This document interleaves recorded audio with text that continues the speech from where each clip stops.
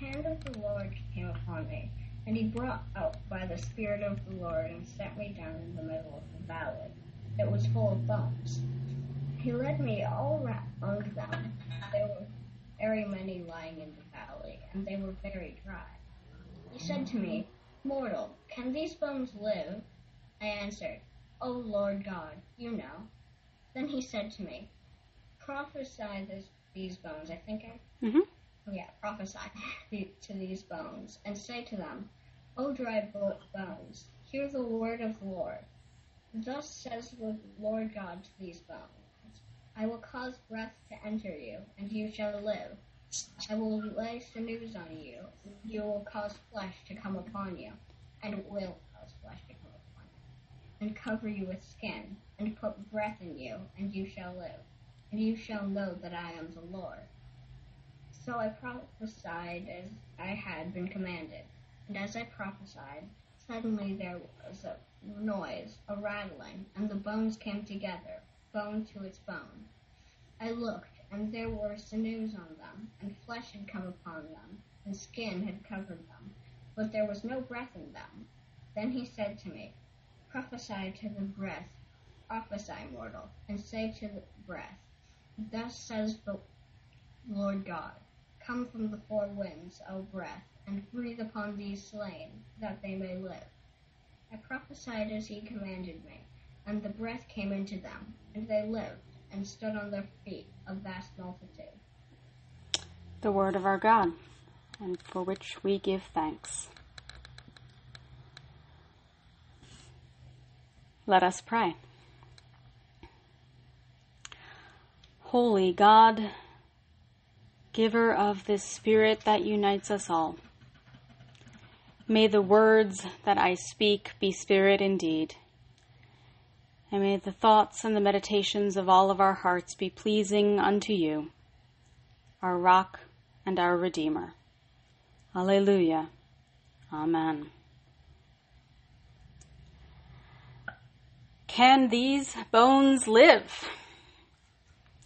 Ezekiel is driven out by the Spirit of the Lord into a place both desolate and crowded, a place of death, of lifelessness, and the question comes upon him whether life can come back into that which has been lifeless for so long. It is a harsh image, one that seems to come out of some sort of dystopian nightmare, out of an Octavia Butler novel, or one of those post-apocalyptic movies that removes us from our own reality. We expect a scene like this to be followed up by Will Smith and an alien, or Harrison Ford and a replicant, or some other follow-up from the depths of our least real imaginings. Because these scenes, out there in the books of the prophets, out there in the Gospels, full of desolation and mortality, seem as though they couldn't possibly exist among us, here and now, as we walk through a world that seems vibrant and we do not need the Spirit to ask whether bones can live. At least it has seemed that way. In many ways, this last year cracked the illusion, this idea that we have maintained at tremendous cost, even as those who specialize in economics and labor have written about the death that walks within flesh very much like our own. In the past year, we have begun to witness the death, the desolation, the lifelessness that walks among us, that talks to us day in and day out. We have glimpsed the death that looks like poverty and wage slavery, applauding from the safety of our own homes those who continued to risk themselves in a pandemic, in work that had already been destroying their bodies, in a system that punishes them for not turning a profit. Barbara Ehrenreich, in the book that she published now 20 years ago, Nickel and Dimed, noted this: "There are no secret economies that nourish the poor. On the contrary, there are a host of special costs. If you can't put up the 2 months' rent you need to secure an apartment, you end up paying through the nose for a room by the week. If you have only a room, with a hot plate at best, you can't save by cooking up huge lentil stews that can be frozen for the week ahead. you eat fast food, or hot dogs, or styrofoam cups of soup that can be microwaved in a convenience store. If you have no money for health insurance, you go without routine care or prescription drugs and end up paying the price. What was true 20 years ago is all the more so today, as wages have not kept up with inflation, as there is now literally nowhere in the United States where the rent on a one-bedroom apartment is affordable at that state's minimum wage during a 40-hour work week. As protections for workers have been eroded, and as a booming economy has roundly disproven the idea of trickle-down and shown us instead our willingness to let our own comfort rest on the backs of people whom we too often blame for their economic status, and shame for doing anything that might distract them from the poverty that we see as their sole identity, like buying cigarettes, or one nice meal, or some little token that allows a person to feel like they might be more than just dry bones. We live in a culture that implicitly only grants value to those who can show success through labor. We ignore the studies that tell us that giving people housing and a basic income is a more successful strategy for improving outcomes than shame and criminalization. We live in a culture that sells the necessities of life, food and healthcare and housing, at a profit that we cloak in a narrative of bootstraps and work ethic, which allows us to justify the social disparities and pretend that the systems in which we live, the systems from which we benefit, are fair when they tell us that we are the worthy ones. And if that isn't death walking among us, in the very bodies that we applauded at this time last year, the bodies that have borne the brunt of the literal death of this pandemic, and the bodies which are, it must be noted, disproportionately not white. If that isn't death walking among us, isn't the desolation of dry bones in this world, then I don't know what is. And so the question remains, can these bones live? It was the question we were asking at this time last year as the cracks in the facade of our culture began to show, as we began to become aware that those who need the most are often those who have the least. Can these bones live? Can we reverse a culture of desolation, the dryness that sucks the life out of our bodies even as we continue to walk through this world? Can these bones live? Ezekiel isn't sure, but he is willing to do what he can. He isn't sure, but he hopes. He trusts that there is a better way, that even in the midst of death, even when it seems impossible, there might yet be life. How much effort did that take? We know that Ezekiel prophesied to the bones, but the narrative does not give us the sounds, the voice of the prophet crying out until the valley rings with his words, the groaning and creaking and rattling of bones that arise, of flesh taking form, sinew attaching, joints connecting. How much effort does that take? That Ezekiel needed the encouragement to prophesy and prophesy again. How much effort does it take to speak a truth? For that's all that prophecy is, to speak a holy truth, a sacred truth that would put life where there had only been desolation.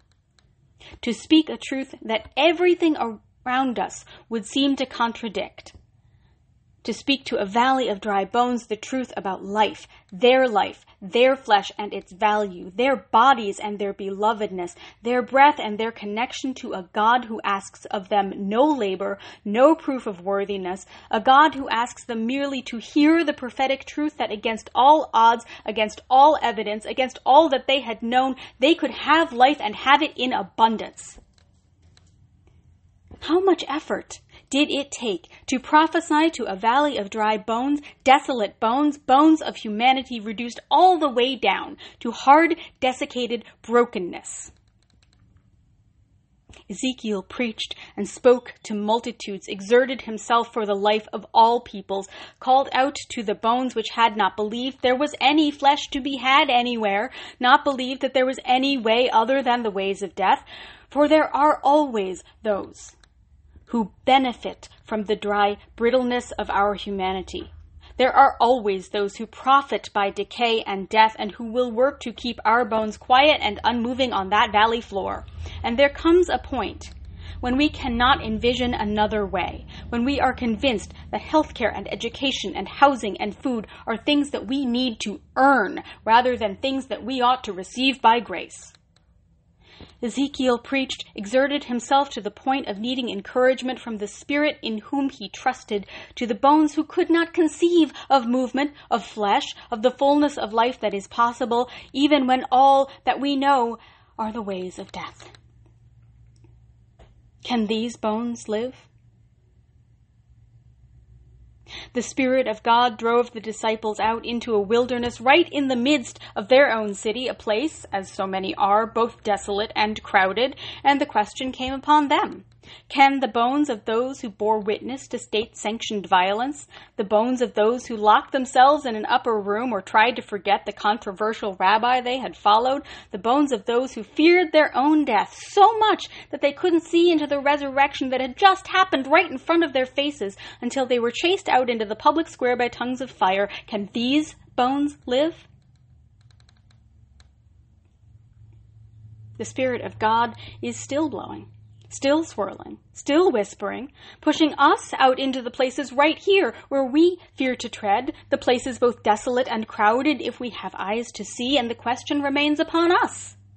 Can the bones of those who bear witness again and again and again to state-sanctioned violence, the bones of those who have given ourselves to building up the unimaginable wealth of a very few on the backs of the vulnerable whom we applaud until they protest their condition or do not stay firmly in the place we have decided they should occupy, can our bones, the bones that wither as we separate ourselves and choose judgment over compassion, apathy over activism, justification over justice, can our bones, dry and brittle, bear flesh, and join together, put on life such that not only we, but the entire body of Christ, the entire creation of our living God, can have life and have it in abundance? Can our bones yet live? Prophesy, mortal. Prophesy, you who see the desiccation among us. Prophesy to the desolation, which is not some dystopian fantasy, but is our neighbor, choosing between unemployment and a job that doesn't cover childcare. That is our friend who cannot leave an abusive situation because her partner carries the health insurance.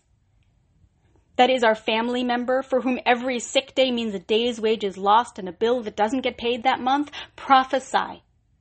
Speak the truth. Speak until the valley rings. Speak until you feel like you just can't anymore. Speak against those who benefit from our separation. Speak against those who want our isolation. Speak against those who would drive us into this living death. Speak the truth that this is not the world that God intends for any of us. Speak the truth that it is not our work, not our productivity, not our income that makes us valuable. Speak the truth that there is nothing at all that humans need to do in order to be worthy and in order to be loved. Prophesy, O church. Say to the bones that walk our city, there is life beyond what we know. Arise and let bone and flesh live. Let us be joined into bodies that inhabit the resurrection, that live beyond the power of death. Prophesy to the powers of this world. Speak the truth such that all who gather can understand what you say, because the words you say are the words of love. Prophesy that we are created to be people who love. That we are created to be people who are joined together. That we are created to be people who speak the truth, no matter how much effort it takes, until dry bones rattle and the Spirit of God breathes in all flesh. For we are created to be a people who live in all of the fullness of this creation and in all of the abundance of God's grace. Prophesy, mortal. Prophesy, O church, for the question is long since upon us. Can these bones, can our bones live?